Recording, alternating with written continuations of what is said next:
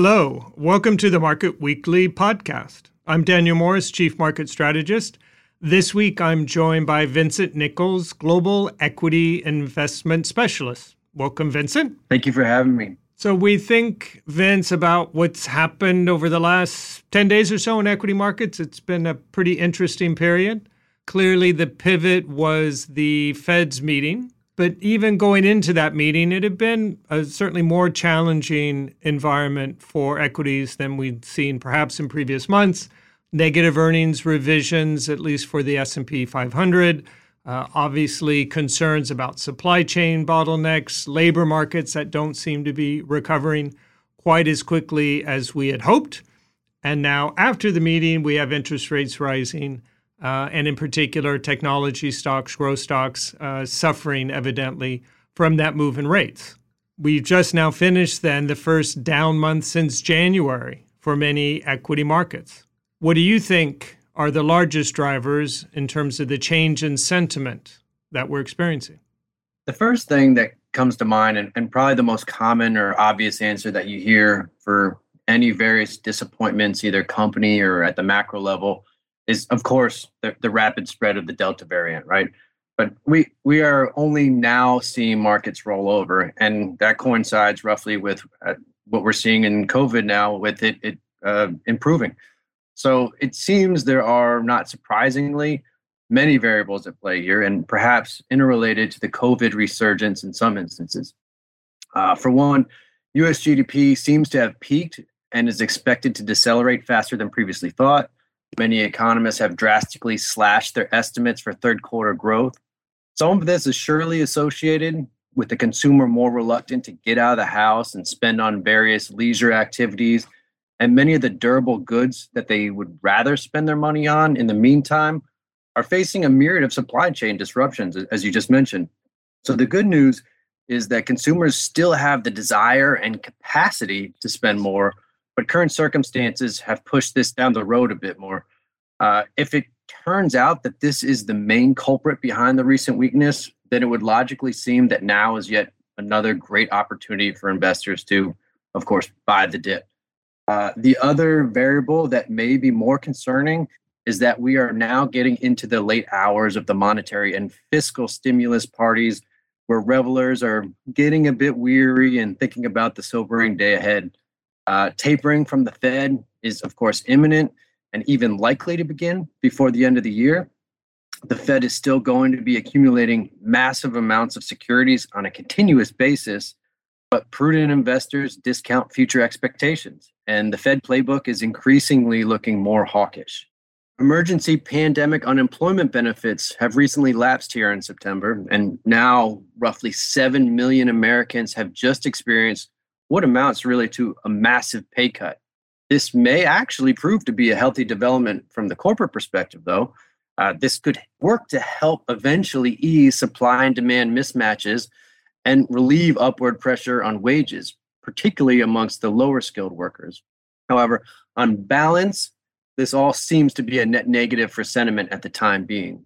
And of course, the resurgence of the Delta variant has had a direct impact on employment, as we have seen disappointing job growth in August, with particular weakness in COVID-sensitive industries. And initial unemployment claims have also jumped higher in recent weeks. I agree. Certainly, the labor market hasn't evolved the way more or less everyone seems to have expected.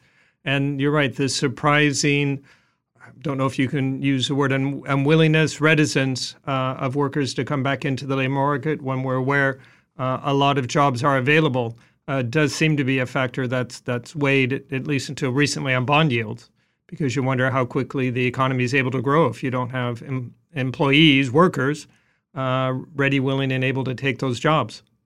Other than the heightened labor market friction, you mentioned supply chain disruptions. Could you perhaps elaborate a bit on the impact these issues are having on inflation, and then the subsequent impact on corporations? And in particular, what does that tell us about the consumer sector? Yes, elevated inflationary pressures are certainly another factor playing a role in market behavior. Just recently, producer prices are up 8.3% over 1 year ago. That's actually the largest annual gain since the Labor Department started calculating this metric, and that back in 2010. Sharp increases to input costs and wage hikes are going to ultimately squeeze corporate profits in the short term at a minimum. Pricing power, resilient business models with low or at the very least stable variable costs should have an advantage if such an environment is sustained for an extended period of time.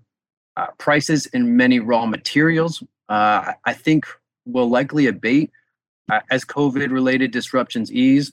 We saw this earlier in the year with lumber prices, and while that was extremely volatile, we're still seeing similar moves in other commodities such as iron ore and steel prices.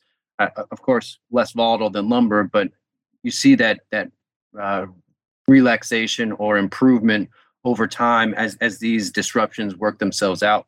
This is already having an impact on top lines for many companies, whether consumer durables or consumer services, but this is more likely temporary. The bigger concern is probably on the wage front, where costs should prove to be stickier. The expiration of emergency unemployment benefits that we mentioned earlier, this should help slow further increases, but we are unlikely to experience a significant reversal, if any, like we have with some of these commodity markets. Companies with larger representation of low-skilled workforces could be the most at risk of margin compression. The consumer sector had a tremendous year last year, particularly in the market rebound after the first quarter. So it's not all that surprising to see some relatively modest underperformance so far this year, given these circumstances. And if you look at the cumulative performance going back to the beginning of last year, still significant outperformance from the sector. So if most of these issues do prove to be transitory, of course, that's the financial buzzword of this year, then there may be a good opportunity to allocate to the consumer sector in the near future. Meanwhile, even if government handouts decline sharply going forward, consumer savings are still quite robust. And if the third wave of COVID continues to improve, so will the job market. All of this feeds into a healthier, more sustainable economic recovery, and not one just propped up by government stimulus. If we look back to one point during the recovery period last year, the government was on the hook for nearly 1/3 of American income. So to me, this is overall a more healthy development for the market, although it could cause some volatility in markets. So the challenge here is in timing. What does transitory really mean? We gain comfort in the fact that buying quality businesses at reasonable prices should more often than not prove profitable.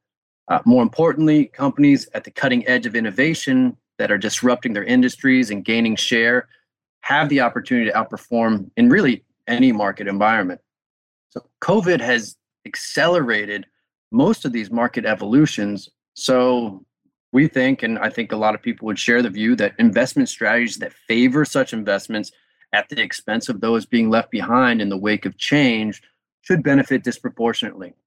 So it's interesting you mentioned the consumer. As we know, in the U.S., consumer is king and probably the crucial sector for the U.S. economy. Thought what was quite notable with the recent PMI data that we got out of China was in contrast to the pattern that we had earlier in the pandemic, where you had the manufacturing sector do relatively well and service sector fell. The recent PMIs actually showed the reverse, that we had manufacturing sector weaken and fall below 50, whereas you had a rebound in the services sector. So the consumer sentiment and that willingness and ability to spend, without question, is going to be fundamental. So let's turn to a specific part of the market, U.S. small caps, if we may. Given all the considerations we've discussed so far, how do you see U.S. small caps in the current environment?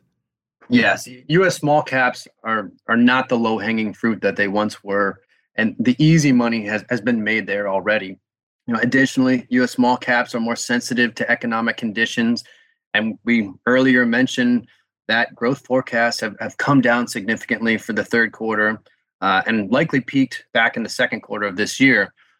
So on their own, these developments are not supportive of stocks down the market cap spectrum. That said, We have already witnessed underperformance from U.S. small caps for more than 6 months now, really since mid-March, to be exact. And that's been in magnitude of more than 15% underperformance versus the S&P.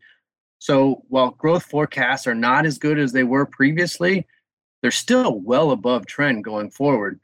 The underperformance has not yet coincided with fundamentals either. So U.S. small cap earnings expectations for 2021 have improved nearly every month this year and more rapidly than those of their larger counterparts also. So that leaves an interesting situation where valuations are actually looking extremely attractive for small caps. They're trading at a steep discount to large caps. And historically, you expect small caps to trade at a modest premium. So really a great opportunity to be looking at the asset class, particularly if growth forecasts play out as expected.